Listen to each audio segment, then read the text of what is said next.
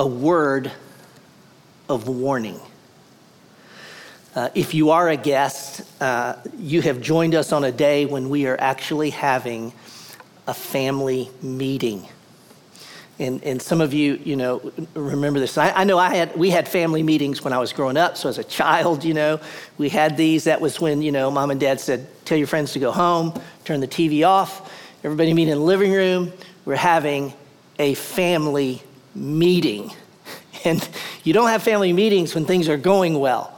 You have the family meeting when things are not going well. I was listening to sports radio earlier in the week, and the Preds are not doing so great right now. Well, earlier in the week, they're just a 5-6 game losing streak. They lost another one earlier in the week, and I was listening to the radio, and it said they had a players-only meeting after that game. Well, that's the sports version of a family meeting. If you're not in the family, I'm not going to ask you to leave. In fact, that's not what we do at church. In fact, I'm going to ask you to listen. I'm going to ask you to observe. And you've joined us on a wonderful morning, because I'm telling you, you're going to find out more about Fellowship Bible Church today in this family meeting than if you were to visit here, for a year. I want you to know I didn't call the meeting. Rob Sweet, our lead pastor, didn't call the meeting. The elders did not say, hey, we need to have a family meeting. Jesus said we need to have a family meeting. And why do I say that? Because that's exactly what our text tells us this morning. And for all of us, let me say, whether family, whether in the family of Christ or not, these words, when properly understood, understood as Jesus intends, and applied in the power of the Holy Spirit, will bring something that is in significant short supply, it seems, in our day. It'll bring hope. It'll bring healing. It'll bring peace. It will bring wholeness. This past week, our staff team spent some time reflecting on the past year as we're kind of standing on the precipice of the new year. We're asked to reflect on the past year and let some of those themes and insights come to the surface so that as we look to the new year, we carry those forward. Y'all, when I did this, may I say, I did it with one eye on me, which is how we were instructed to do it, but I could not help but do it with one eye on the church. When I say the church, I mean Fellowship Bible Church. So I'm speaking of our church. And I reflected, and I'm speaking of the church as a whole. Let me say evangelical Christianity, the church as a whole. And here's what struck me on that reflection. Perhaps never in at least in my lifetime, y'all, I would say this, has the church or have events in this world so conspired to provide the church with its greatest opportunity to offer the world what the church has, and that is the gospel of Christ. What's unfolded in this past year, and I'll just grab these: COVID, racial issues, and a presidential election. I'm just going to take those three. Those have conspired to provide the church with an unbelievable opportunity to talk and live and share the gospel. And yet it seems, this is my opinion, it seems to me that the church, that never has the church fumbled and missed the opportunity like we have. That's my opinion. Now, why do I say this? And let me tell you why I say this.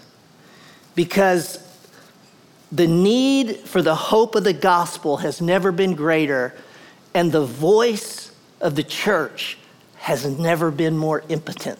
I'm talking about our own, quite frankly. And why is this? May I suggest this? Because never have so many in the church been so at odds with each other. It's sad. Let me ask you to consider this statement, okay? So just consider this statement.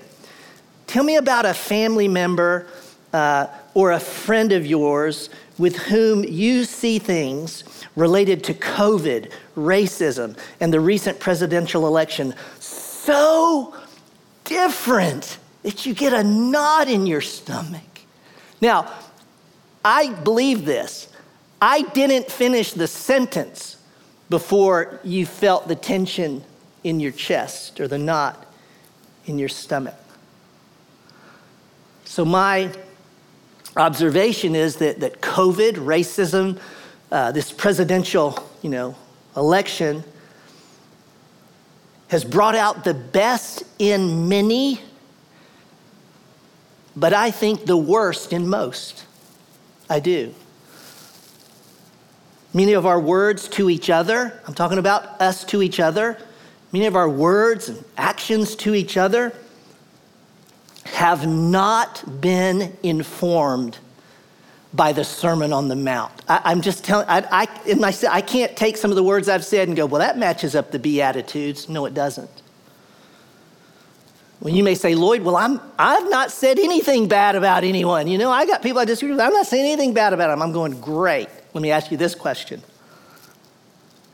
Have you had unkind, if not derogatory thoughts about those people who carried a different view than you on those things, even though you've never said a word? See, if I answer that, I go, well, I have sure done, I'm not just speaking, generically, I have certainly carried that. If the Sermon on the Mount has taught us anything, you all, surely it's taught us this: we can be mute, we can never say a word, and be as divisive, and I'll say this, be more divisive and harmful than a conspiracy website. Because the words don't have to be vocalized if they reside in the heart. So, welcome to the family meeting, Let me put in a sentence what I'm trying to say. And this is going to get us to the text, okay? The world is watching how we talk to and talk about each other, and they are saying, quote, they are exactly who we thought they were. They're a bunch of hypocrites. Now, actually, Jesus beat them to the punch. Because if you caught it in the reading Luke walked us through in the passage we're going through, Jesus called us hypocrites 2,000 years ago. Why do I say that? Verse 5, you hypocrites. By the way, right there, he's not talking about scribes and Pharisees, you all. This is the one time he talks to his followers, me, and those of us who name the name of Christ. He talks to us and says, you hypocrites, the one time. Here's the good news. We've sung about it. We will respond at the end related to it. Jesus died for hypocrites like me and like you. He rose from the grave so that we would not remain hypocrites. And he gives us these words today, you all, to deliver us from our hypocrisy if we will listen and obey. So, with that, the passage it's about seeing clearly. And so I've framed it under 4 headings. We'll look at verses 1 and 2, and it's about discerning vision. Verses 3 and 4, impaired vision. Verse 5, clear vision. And verse 6, merciful vision. I'll repeat those as we go through. Follow along in your Bibles. Let's begin with verses 1 and 2, discerning vision. Jesus says this, judge not that you be not judged. For with the judgment you pronounce, you will be judged, and with the measure you use, it will be measured to you. If you were to go and Google, atheists' favorite verses, or, verses non-Christians use against Christians. I'm telling you, this will be number 1, or it'll absolutely be number 5. It's sort of like, this verse is kind of like, it's like a cross to a vampire. He's coming to suck your blood. No, the cross will keep you away. It's like, people you say something about someone's life and people say, the Bible says, judge not. Don't tell me what I'm doing is wrong. That's how it's used. Well, that's not in any way the meaning of this verse, nor how Jesus intends us to understand it. This verse does not mean that we must not make moral judgments about people. It means that we make moral judgments, but we do so with tremendous care, with biblical foundations, and with deep compassion. We do make moral judgments, you all. The word judge, krenos, it carries at least these 2 ideas. First, and fundamentally, by the way, it's to evaluate, to discern. It's to separate, i.e. right from wrong, to separate, discern things out and decide. But there's a second meaning, which is to condemn, to pronounce condemnation.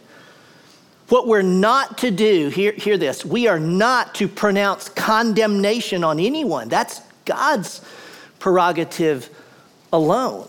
Final judgment, that's a no-no. But the context of the verses tells us we must judge, i.e., again, evaluate, discern, separate, decide. We must judge right from wrong. Why do I say the context tells us this? Well, we'll get to this. Verse 6 tells us there are some people who, it's strong, but Jesus describes them as dogs and pigs, and we're to relate to them in a certain way. Let me tell you something. You got to judge between a dog and a pig and someone else. There's judgments to be made. Verse 15, we're going to get there, and he says they're false prophets. Well, how do you know? Well, you got to judge a false prophet who's speaking falsehood and who's speaking the truth. Verse 2 is just a repetition, by the way, of something we've already seen. It's that kind of that familiar proverb, you reap what you sow. Don't miss in the spiritual realm. We've seen this. If you're merciful, Beatitudes, then you receive mercy. We covered this, I did 3 weeks ago.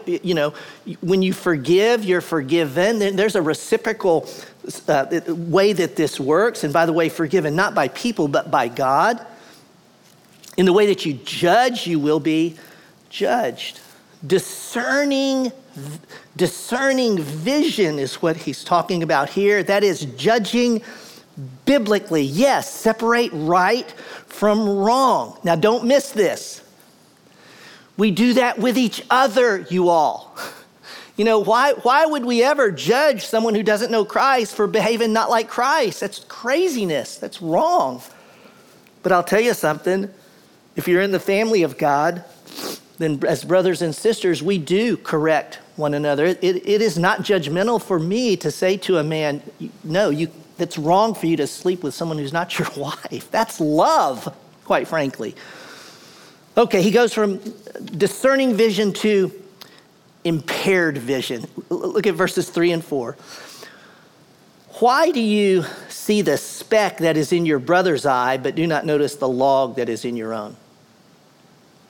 Or how can you say to your brother, let me take the speck out of your eye when there is the log in your own eye? You all, this is one of those, I think, you had to be there type of statements in terms of getting the weight, and can I say this, getting the silliness of this, getting the joke.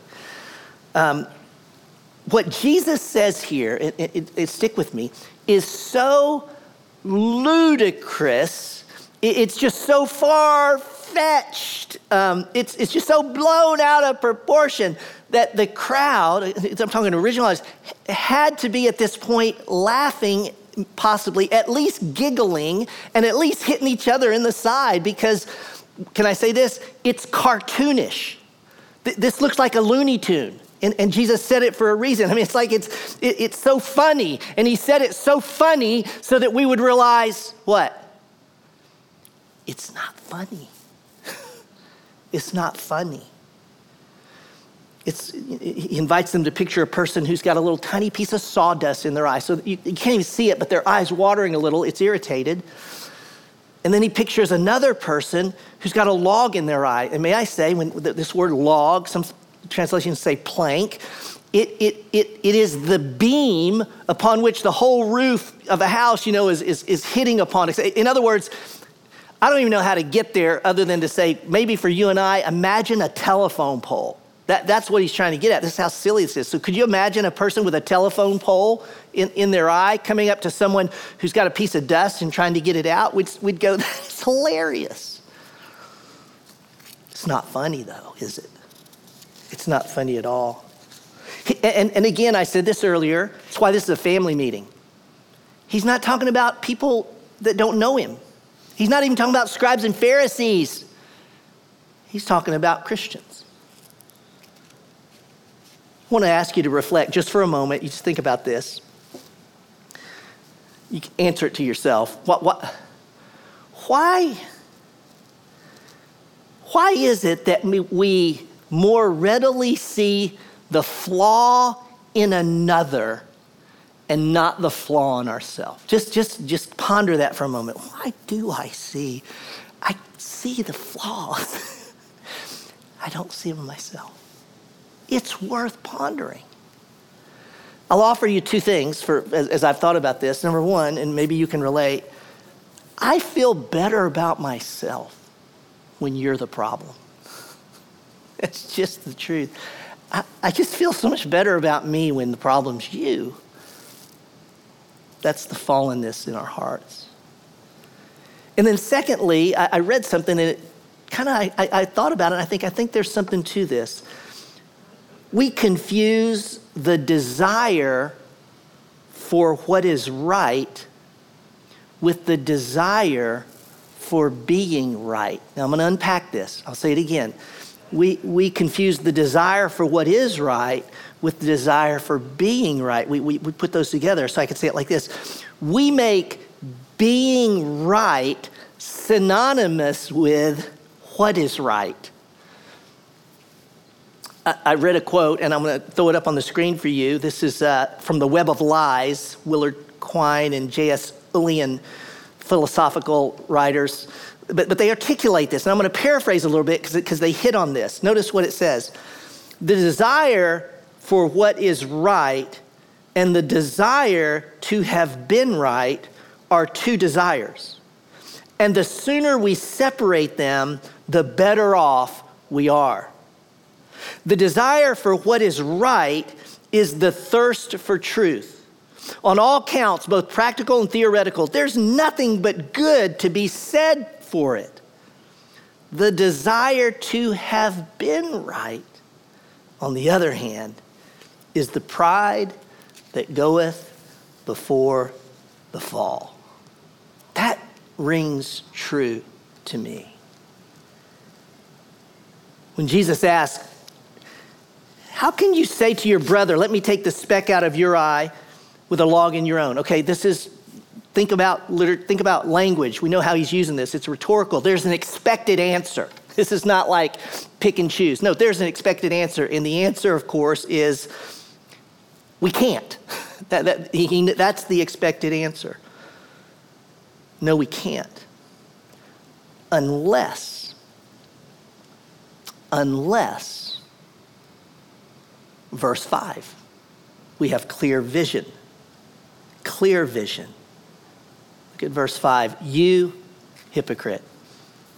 First, take the log out of your own eye, and then you will see clearly to take the speck out of your brother's eye. Jesus doesn't say, look, just mind your own business. I'll take care of other people. He doesn't let us off the hook. He doesn't say that. He doesn't say, look, I'll take care of the speck in people's eye. You just take care of you. He doesn't say that. We are called, we are commanded, can I say, to get specks out of the eyes of brothers and sisters. We are our brother's keeper. That's life in the body of Christ. We are obligated to be in one another's business. Can I say it that way? Now, not intrusively, not inappropriately, but I'm going to tell you something, in genuine care and concern, which is why, if you remember at Fellowship, you know we have a value called better together. It's reflected across the board, but in particular in being in a group. Because I can't see the speck in your eye from here. I've got to be with you. Not to condemn you, right? But to see the speck, to help you get the speck out, help you grow in Christ. You know, I thought about this and I thought, what if before I came up to someone, my wife, my children, or you, and to address an issue in your life that you've got a speck, and I'm going to point this out in your life. What if before I came up, what if there was just this magical screen that popped up and said password? Right? Like if I got my phone, right now and I tried to open it, I couldn't get in it without the password. What if before I said a word to you, this thing came up and said password, and it had 3 little blanks? Guess what the password would be? LOG.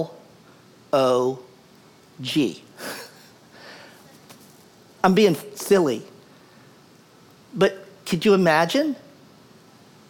You'd pump the brakes, wouldn't you? Perhaps you wouldn't even say what you were going to say because you had to punch in the password, log. Oh, what is the log in my eye? We're going to get to that here in just a moment. We're going to have what I'm calling a delogging jamboree at the end here, so hang on. Before I get there, I've got to move from this clear vision to what I think is a merciful vision, because this last verse, let's hit that, verse 6.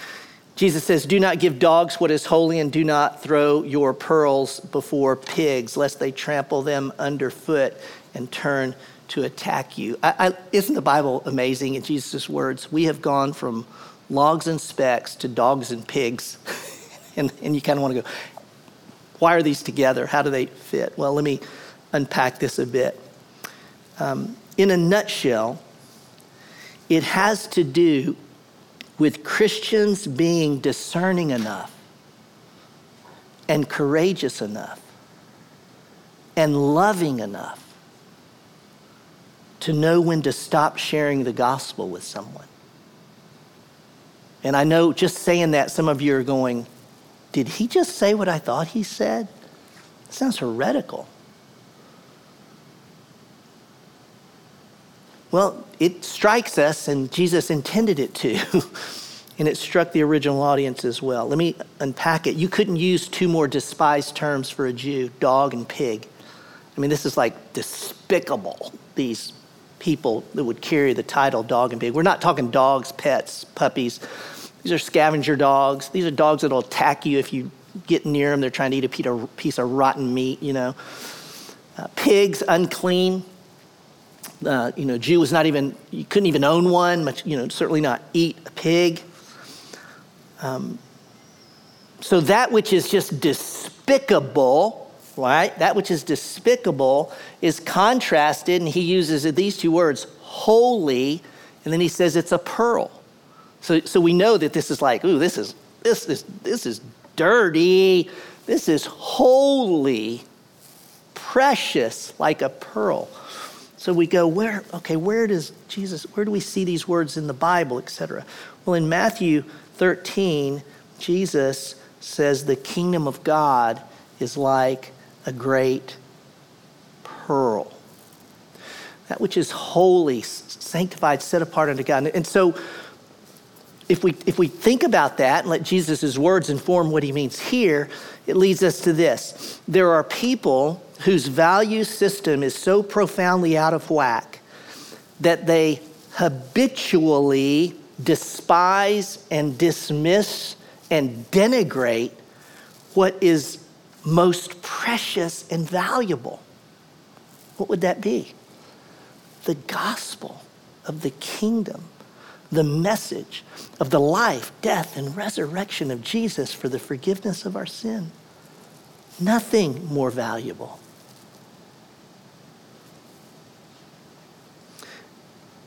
Therefore, he says, stop putting the gospel before those people. That's what he says. And you go, well, I thought we're supposed to share the gospel with everyone. Yes, share. We are. Share the gospel with everyone and all. To a point. Don't forget when Jesus sent out the 12, what did he say? Go in, preach the gospel if they receive you. Bless them if they don't. What did he say? Shake the dust off your feet and go to the next one. Paul preached the gospel to the Jews. The Jews refused to listen in Acts.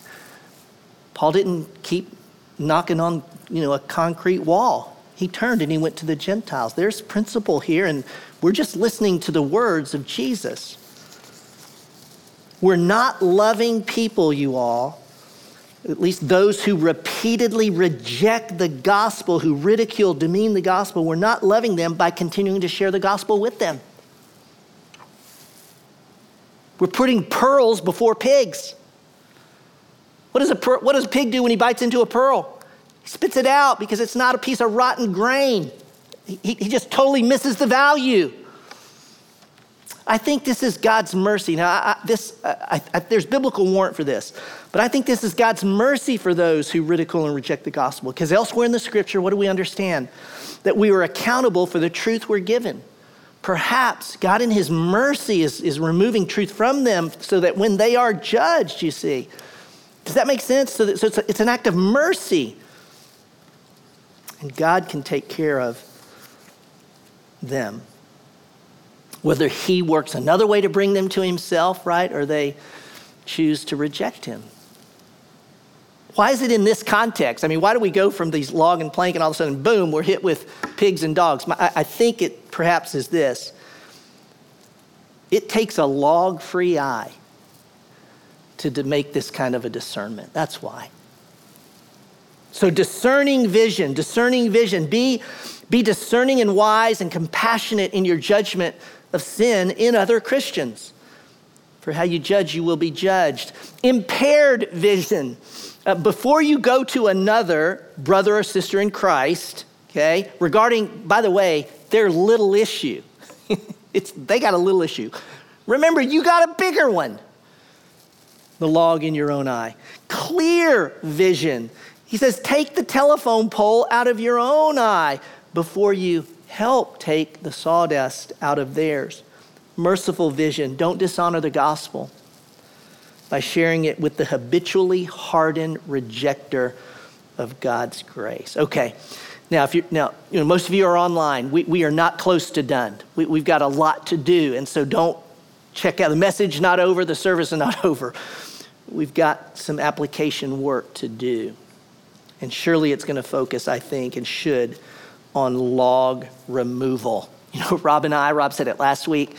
We've worked hard to say, as in this Sermon on the Mount, we get to the end of a text. These are Jesus' words. We ask ourselves, Jesus, what does it mean to follow you? In light of what you just said, okay, then what does it mean to follow you? I'm going to offer this application, and that being remove the log in your eye. Let's just keep it right there, okay? Let's work on some log removal. You'll do it individually, but we'll do it together. I'm going to invite the worship band back up because they will help us even in this log removal, because in removing logs, that work is a spiritual work that God does that we participate in and we can respond in to help the process itself and, in a sense, seal that the work of the Spirit that he is doing in our hearts. So stick with me on this. Put your Bible down, put your iPad aside. You don't need any of that right now. It's just you and the Lord, and I'm going to walk us through a log removal process. Here's the first thing we do. Close your eyes and let me just speak over you, invite you to practice these things. First thing, come to Jesus. We come to Jesus. See, you can't see the log in your own eye apart from being in the presence of Christ. I mean, there's no mirror big enough. There's no spotlight bright enough. It takes sitting with Jesus. So I want you to, in your mind's eye, bring yourself before Christ. Sit with Jesus. you can, in these moments, talk to Jesus right now. Just come to your Lord and Savior. Express your gratitude for who he is and all he is.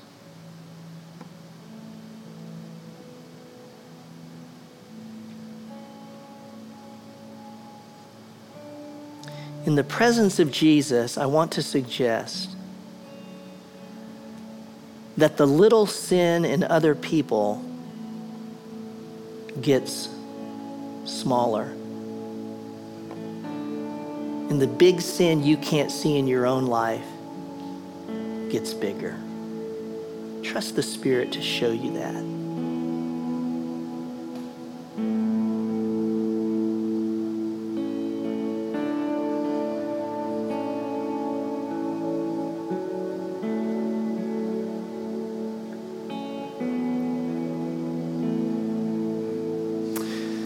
The second thing to do is to acknowledge the log. The Holy Spirit lives in you. As you sit in the presence of Jesus, what log in your eye is the Holy Spirit bringing to your mind? I'm not trying to manipulate you. I'm not trying to get you to go anywhere you don't need to go. I'm just going to ask the Holy Spirit to show you, is there a log in your eye? I mean, quite frankly, there's probably 20 at least in mine, but what's the one the Holy Spirit is showing you now? The log in your eye, that the attitude of your heart, maybe thoughts you've been thinking, a perspective you're holding. Could it be that you've confused the two desires, the desire for what is right and the desire to be right, and you've melded those and you need to separate those out? Could that be a log? Whatever that log is, name the log. Acknowledge the log.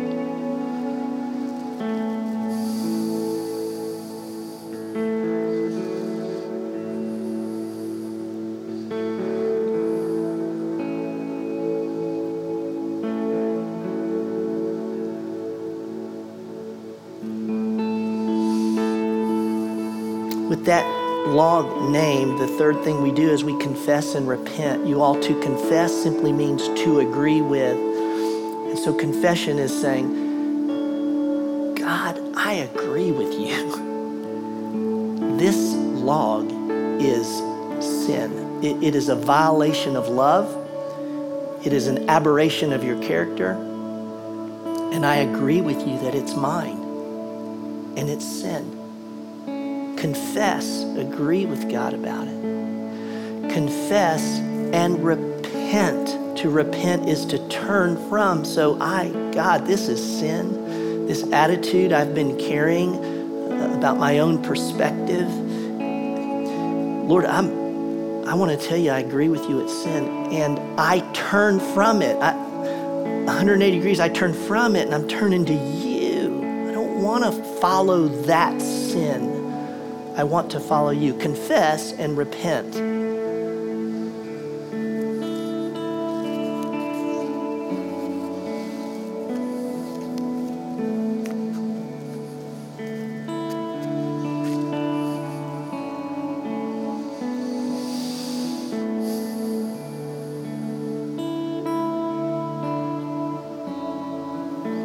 And then finally, in that space of prayer and communion with the Lord, receive God's forgiveness.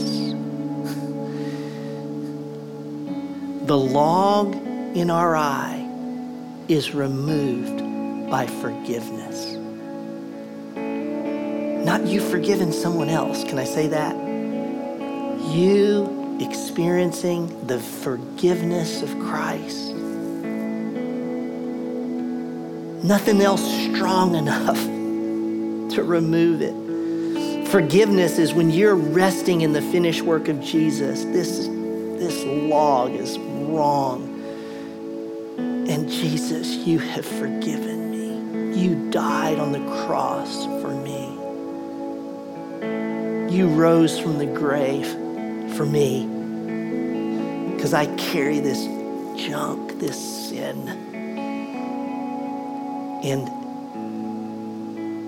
And your word says if we confess our sin, he's faithful and just to forgive us our sin and cleanse us from all unrighteousness. And so Yes, the moment you trusted Christ a year ago, 50 years ago, 10 years ago, yes, all your sins were forgiven. The experience of that forgiveness, you all, must be refreshed and renewed moment by moment every day. And so in this moment, receive anew the forgiveness of God through the life, death, and resurrection of Jesus. For that log, receive his forgiveness, because in Christ you are forgiven.